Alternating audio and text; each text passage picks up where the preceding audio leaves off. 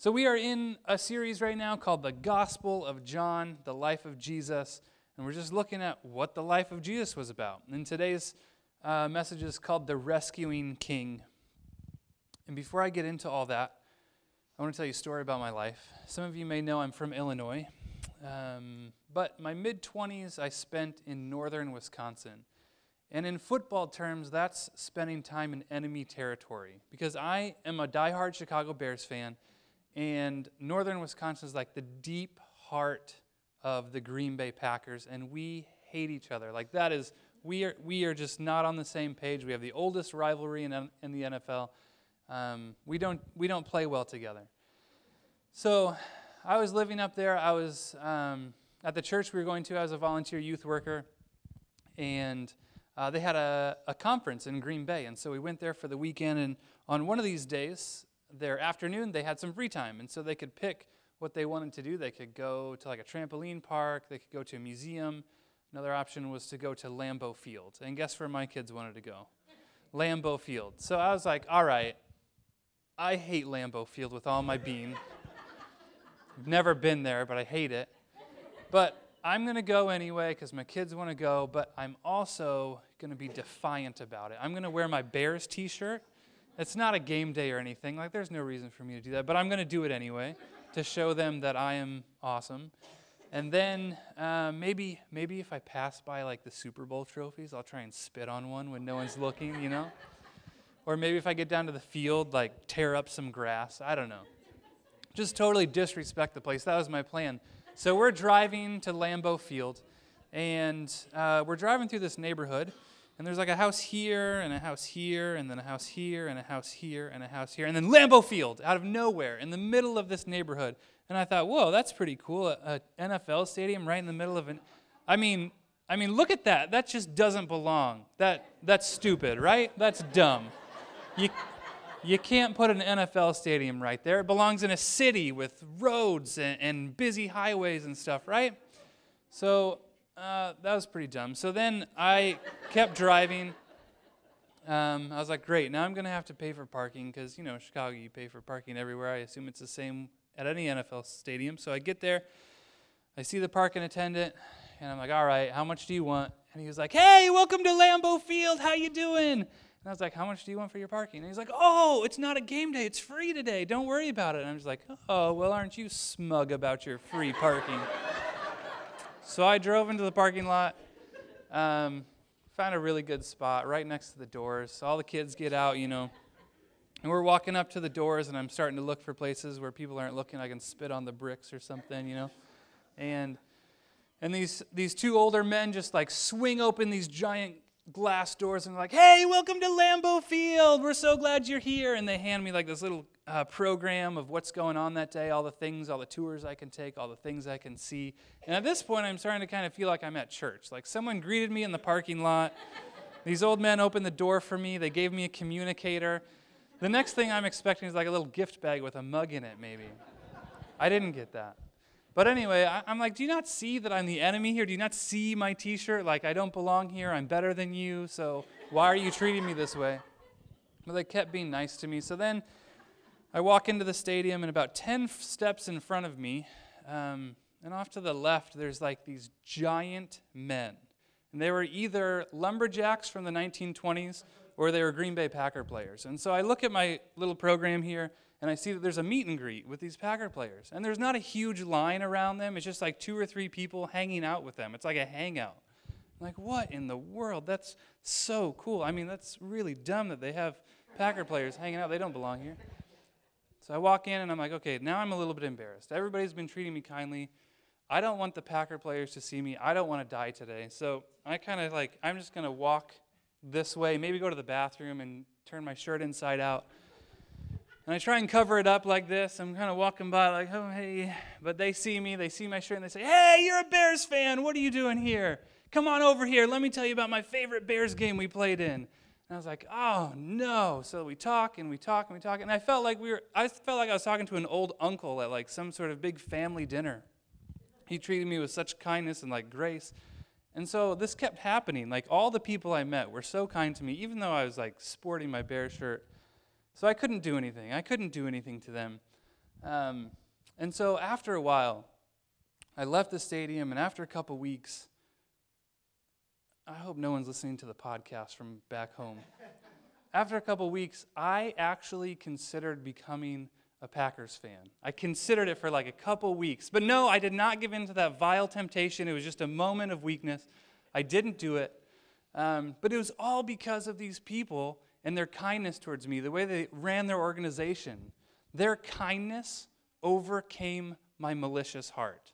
And so we're in church, so maybe you see where this is going. But I want to emphasize that like what I'm about to say is like so much greater and so much deeper about Jesus than my simple time at the stadium. And so here's the truth. Jesus came to overcome evil with love. That's what he came for. He came to overcome evil with love. And this is the theme all throughout the book of John. And it's at its pinnacle in his death and resurrection. That's when he takes us out of the darkness and into his light. It's when he takes us out of the jaws of certain death and into his life and freedom in his kingdom. He's a rescuing God. He's a Savior King. But before I get too excited, I've got to back up a little bit. I've got to tell you why we even need a Savior, why we need to be saved, why we need to be rescued. And what I'm about to say, we don't like really focus on in the Vineyard, and I don't think we should. But I think it's important that we know it, why we need a rescuer. So first of all, Jesus, it's because we live in this universe with two kingdoms. We've got Satan's kingdom, and we've got God's kingdom. You in the Vineyard hear about God's kingdom all the time, right? And as we should, that's what we focus on. But there is Satan's kingdom. There's an opposite of God's kingdom. And in that kingdom, Satan has been allowed authority. And it's not the ultimate authority, but it's authority nonetheless. Jesus himself, in John 3 times, just in John 3 times, he calls Satan the ruler of this world. And then there's other places where Satan is said to possess power, and it's like in Luke, it says that he possesses all the kingdoms of the world. Later, John in 1 John writes, the world is in the power of the evil one. And then Paul later describes him as the God of this world. Not a big G, just a little g, just the God of this world. And going back to these verses in John where Satan is called the ruler of the world, that word ruler, it's a little bit generous that the translation gives it. So the word is archon, and its real meaning is like a governor or a prince. So it's not ultimate authority over the entire world, but it's like he has dominion over. One definition I read, it says a commander with authority or influence over people in a particular jurisdiction. So Satan, not the supreme authority here, but authority nonetheless. He's been allowed authority and power in this world, and every decision that's made in darkness is in the kingdom of Satan. Every human atrocity that's committed or even thought about is Satan's hold and rule on our world. Every act of racism and sexism, every act of selfishness and greed, every sin that you and I choose to commit is the result of Satan's influence in this world and on our lives. And don't be fooled here. We're not victims. Sometimes we can look at all that and be like, oh, I'm just a victim. I'm been held by Satan. But we're not victims. You and I, we've chosen to turn our backs on God, right? Many times during our lives, we've said, God, I want to do things my way. I don't want to do things your way. We've put our selfish desires above God's. We've chosen to put our joy in material things instead of God's joy. We've chosen to trust in money instead of God's provision for us. We've chosen to put our faith in relationships first instead of God first. And we've chosen to put we've chosen darkness, we have chosen Satan's kingdom in our lives. Jesus says in John 3:19, God's light came into the world, but people loved the darkness more than the light, for their actions were evil. So we've chosen to belong to Satan's kingdom. That's on us. Our actions brought us to be citizens of Satan's kingdom, and we no longer get to be a part of God's kingdom because of that. And why should we be? We've turned our back on God time after time after time, and ultimately we've chosen death and separation from God, and we are stuck in our sin. Jesus says in John 8:34, everyone that sins is a slave to sin. That is heavy stuff. That's not light and fluffy. That's not something that we can just explain away in our prosperity, feel-good gospel. That's heavy, and we have to deal with that. Jesus says that we belong to sin, period. And that is where the story of humanity ends. We're all doomed. There's no hope. Let's pray. Just kidding. No, that's not what it is at all, right? We have hope. We do have hope. This is all that book is. This is a hopeful book. This is a book full of, hey, you're going to be rescued. And then later, you are rescued. Spoiler alerts. He's a rescuing king. He's brought us out of darkness and death. He's brought us to life and whole living. And our only way out of this kingdom of darkness and death is to be rescued. We need a rescuer, and we have one in Jesus. You probably know John 3:16, or at least you've heard of it, I hope. John 3:16 is a great verse. For this is how God loved the world. He gave his one and only Son, that whoever believes in him will not perish, but have everlasting life. What a beautiful verse, that God loves us so much that he gives his Son to come rescue us and die in our place so that we can have life. But you know what makes me a little bit sad is not this verse, but it's that this verse is the only part of John 3 that's quoted. Because the verse right after it is just as good, but I never hear it. I never see it on billboards that say, John 3:17. Like, I don't see that, right? But it's just as good. It's just as powerful, and I think it couples so well with John 3:16. We have to look at it. And it says, God sent his Son into the world not to judge the world, but to save the world through him. It's the idea that we need saving. We are held captive. We're stuck in our sin. And as Jesus said, we are owned by it. We're owned by our sin. And our only hope is to be saved and be saved by Jesus. This word save is so rich and packed with meaning. The Greek word is sozo. And it's one of those words that's got like all these little definitions that make up one big, powerful word. So we're going to have Friendsgiving today, right? And around Thanksgiving time, my mom often will make 7-layer bars. You guys know what those are? It's like 7 different things all piled up on each other to make one gooey little delicious bar. There's like nuts, and those are good by themselves, but it's okay. There's chocolate chips, and those are fine by themselves. And there's coconut, which I love. Those are fine by themselves. But when you put them all together, it makes this like such a delicious little treat, and that's what this word sozo is. It's a delicious little treat. So if you eat a 7-layer bar today, you think of the word sozo. I'll break it down for you. So it's often used in the Bible, as we see here, as a deliverance. Like someone is in danger, and they need help, and they need to get to safety. So it's a deliverance out of danger, out of death, and into safety. Other ways it's used, this word sozo, is a rescue. Like a person has no hope whatsoever, they have to be rescued and brought to life. That's their only option for survival. So there's that idea of rescue. There's another way it's used is like when the beggars, and usually the beggars wouldn't be able to work. So they might be blind, maybe they couldn't walk, maybe they didn't have arms, anything like that. They would cry out to Jesus and they would say, Sozo, Jesus, Sozo, because they knew that if Jesus came over and touched them, they would be healed. So it's also this word of healing. They would cry out, save us, Jesus, heal us, Jesus. It's this idea of restoration and restoring something that's broken, something that's not the way that it's supposed to be, and Jesus coming and making it the way that it's supposed to be. That it's healed and restored. So we can go back to this verse, and we can read all these things into it. We can go back to John 3:17 and read, God sent his Son to the world, not to judge the world, but to rescue the world, to heal the world, to restore the world, to deliver the world from the danger of Satan's kingdom to the safety, love, and life of Jesus' kingdom. I get this picture of us kind of like losing this battle, and we've got no hope, and then Jesus comes in, obliterates the enemy. He's like, all right, let's go. Let's get out of here. You know, like just that idea of utter saving, and we're just like, awesome, let's go, right? So it's that great idea of safety and deliverance.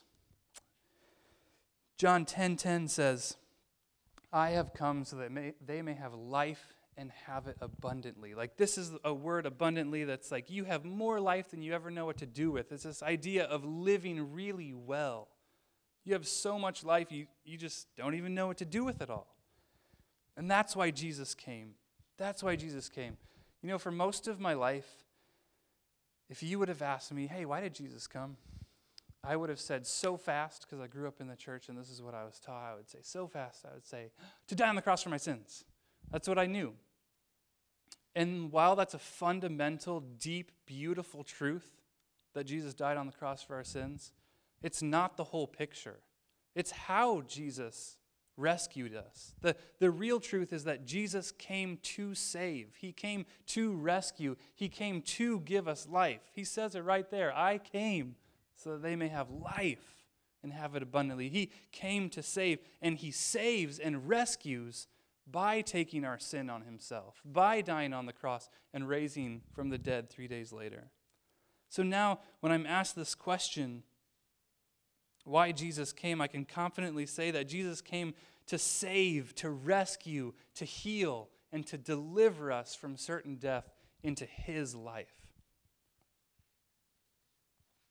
I was watching a World War II documentary the other day, and so I'll just tell you about it. So the Japanese bombed Pearl Harbor, and right after they did that, their next mission was to take over the Philippines. And the Philippines, they're American territory, and so they saw that as valuable. It's kind of close to Japan, and they took it over relatively easily. So the problem was that there's a lot of U.S. citizens there because of these U.S. territories. So they rounded up all these U.S. citizens, and they put them in prison camps. And this one prison camp was called Los Baños, which I looked it up, is not the bathrooms in Spanish, but it really just means the baths because it was close to some springs where people would take baths. Anyway, so they went to this prison camp called Los Baños, and it was notoriously bad. It didn't start off that way, though. Well, first of all, there was about 2,000 people that went to this camp. They were there for 3 years because they got captured like at the beginning of the war and didn't get released till near the end. So they're there for 3 years in this prison camp. And it started off okay. They started off with 3 meals a day. They had a little bit of fruit. They had a little bit of meat. Everything was all right. I mean, you're in a prison camp, but, food's there. But then the meat and the fruit went away, and then they were eating like this rice mush stuff, and those 3 meals turned into 2 meals, and then later those 2 meals turned into 1 meal a day. And so they were just utterly hungry. One guy, he said, at the beginning, we were picking all the bugs out of our rice mush, but towards the end, we just left them in for the protein. It wasn't a great place. And to make all that worse, there's the man that was running the camp was just utterly evil. I won't go into like all the stuff that he did, all of his war crimes, but he murdered people for petty crimes. He tortured men on a regular basis. Towards the end of those 3 years, he just stopped feeding them. Like they had zero food except for what they could find on their own. So this one lady, quite proudfully actually, it's like this 85-year-old woman, and she's proudfully talking about when she was in the camp when she was 7. She said, yeah, I learned how to skin a rat pretty early on in life. Which is just, she was proudful of it, but when you think about it, like a 7-year-old girl in that kind of place is awful. And so as the war went on, they could see that they could start to see the fighting on the horizon. They could see the bombs dropping, and they thought, all right, we're going to be rescued. It's going to be time for us to go. But month after month after month, the fighting didn't get any closer. They could still see the bombs. They could see the glow at night on the horizon of things on fire. And they started to think, man, are we ever going to get rescued? Like they've been there forever. And then these planes flew right over their camp. And they're like, all right, planes. But the planes didn't drop any supplies. They didn't acknowledge their presence. And they thought, man, do they even know we're here? But they did. They did know they were there. Because a couple months earlier, these 3 men had escaped from the prison camp, and they went straight to General MacArthur, and they said, hey, here's detailed plans of the camp. So they had like where the barracks were, where the guards stayed, how many machine guns they had, how many guards were there. And so General MacArthur was like, great, now we can go rescue these people. We know exactly where they are. Their biggest problem, though, was that just a couple miles away was a force of Japanese troops, 14,000 people. And they could be there in just a matter of a couple hours, or under 2 hours they could be there. So if they caught any wind that they were rescuing the camp, the Americans would have no chance to rescue them because it was behind enemy lines. And so he came up with this plan. The 11th Airborne of the Army was the people that were going to go into it, and there's 1,000 of them. And General MacArthur, he went 3 different ways. They came by this inland lake. I'll show you this Amtrak is what it's called, an amphibious tractor. So those things float. So they came in by the lake. I don't know how they float, but they do. So they came in by this lake because the camp was near the lake. They came by air. Obviously, they're the airborne, and these paratroopers came in. And then there is some people on the ground that teamed up with some Filipino guerrillas, and they like hung out right next to the camp for 2 days, and no one knew they were there. They were just waiting for the planes and the tanks to come. And so they did it. They timed everything perfectly. They all came at the exact same time. They overwhelmed the camp because when they came, part of the information was that these soldiers, the Japanese soldiers, every day at 7 a.m. would get up and do exercises. So some of them didn't even have shirts on or shoes on. A lot of them didn't have their weapons with them.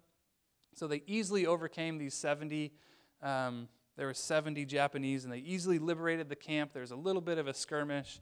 But they won. They were free. People had these huge celebrations. They were so excited that after 3 years in a prison camp, after having no hope, they were finally free.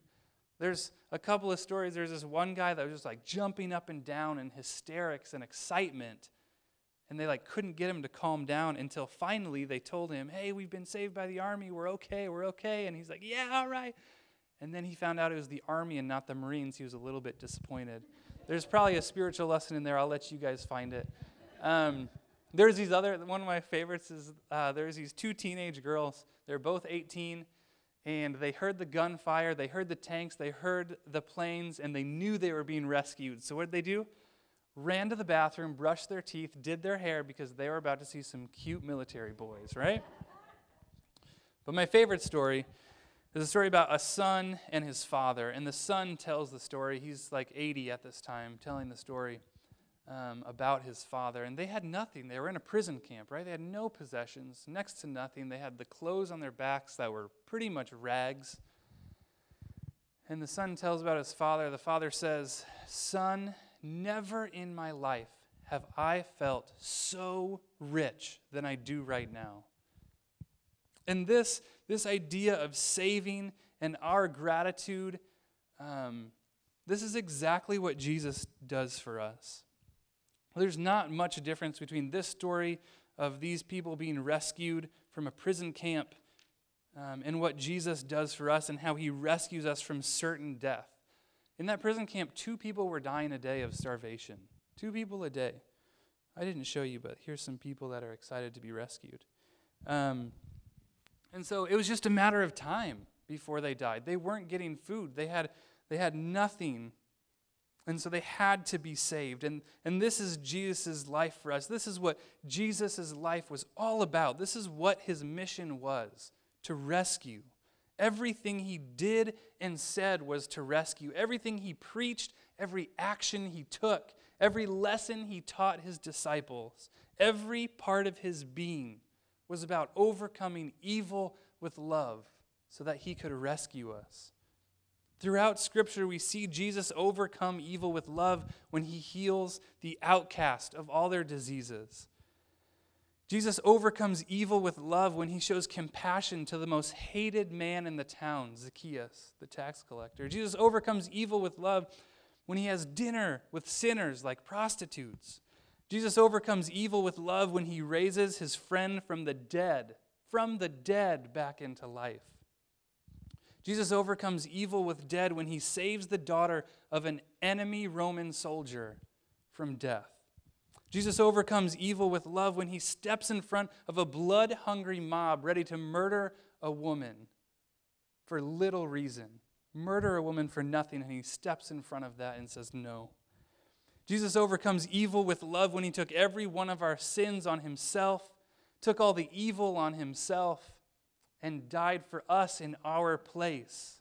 Jesus overcomes evil with love when 3 days later he overcomes death. He raises from the dead. He conquers death with and for us so that we can be with him. And then Jesus overcomes evil with love when he offers us the same Spirit that he has, the Holy Spirit, so that we can go do the same thing. And now we get to overcome evil with love as we go out and we do things that we see Jesus doing. We get to be a part of that rescue mission. We are invited to live that life of rescue, just like Jesus did. I didn't tell you the full story of the prison camp. When the soldiers got there, remember how I told you there's 14,000 soldiers that could be there real soon? The soldiers knew that, the people didn't. And so as soon as the soldiers got there, they said, "You are not safe. We have to go. We've got to get out of this prison camp. There are soldiers just over the ridge." And there's two types of people. The minority of the camp, they just jumped in the tanks and said, "All right, let's go." The majority of the camp did not. They said, "Oh, thank you, soldiers, for saving us. Thank you so much. But listen, we've got some things we need to pack up. We've got some possessions we want to take with us. And so we're going to go get those. You guys hang out here, and we'll come back when we're ready, okay?" And so they went back into their tents, into their huts, and they started packing things up. I mean, these are things they've had in prison for 3 years. There's not much worth to these things. But they had value to them, and so they went back and they just started packing up. So the soldiers were like, "This is not working. This is like 1,200 people are back there trying to pack up their belongings, and there could be enemy troops coming over." So what they did is they got their flamethrowers and they just torched the entire camp. So there's nothing left. It forced the people out of there. There's probably a spiritual lesson in that too. I'll let you decide on that one. But I feel like sometimes everybody did get back safely. Every one of the people got back safely. There was a few people that died in a diversionary force, like they tricked the 14,000 troops over here into thinking they were being attacked. Some people did die rescuing them. But every one of the citizens was safe. But I feel like sometimes we do the same thing with Jesus. Like we are rescued and we are free. God has rescued us from every evil in this world. And all we have to do is hop in his truck and say, "Let's go. I'm ready to follow." But a lot of times we say, "Actually, Jesus, thank you so much for saving me. I'm so glad that you saved me, but I've got some stuff I need to do in my prison camp still. And so I'll follow you into life and happiness and good later," okay? And then we go off and we do our own thing for a while, right? We kind of avoid the life that Jesus gives us. Jesus gives us life now. He gives us healing now. He gives us restoration now. Those people needed healing badly. And all they had to do was get in the truck and go to camp. And then after they get healed up, after they get restored, Jesus, he invites us on this rescue mission. He says, "Now it's your turn. I'm going to go with you, and we're going to go rescue others." Jesus started this rescue process 2,000 years ago. And it's not done yet. It'll finish as soon as he comes back the second time. He'll get rid of all of the evil that Satan's kingdom has, and he'll completely take over with his kingdom. But right now, we live in a two-kingdom universe, where there's Satan's kingdom and God's kingdom, and we need to be representatives of God's kingdom. I've got 2 practical tips for you. And they're pretty basic. And you're probably in one of these 2 spots. And the first one is just to tell God that you accept his rescue. Maybe you didn't even know that there is a rescue effort happening. Maybe you're just worn down. You're tired of seeing other people be rescued, and you just have lost hope like some of those prisoners. You just lost hope in rescue. And it's time to just tell God, "I accept your rescue," and follow him into life. And that's it. It's really that simple, accepting God's rescue in your life and following him. And the second one is follow your rescuer into healing in life. What would have happened if those people in the prison camp never would have followed the people back to safety, never would have followed the soldiers, their rescuers, back to safety? They would have certainly died there. We have to follow our Savior into safety. And when we do follow, then we get to be part of this life where we get to be part of the rescuing effort. We get to help others find that same kind of life and rescue that Jesus offers. And that's what he did for us on Easter. That's what he did for us when he died and rose again, conquering death, taking our sins so that we can live with him, not when we die, but starting right now. The kingdom of God invades earth now. As we close today, I just want to read you something from the end of John as he's wrapping up his book from John 20:30, and I've added some things to it. But these things have been said so that you may continue to believe that Jesus is the Messiah, the rescuing King, the Son of God, and that by believing in him you may have life and have that life abundantly. By the power of the name of Jesus. Amen.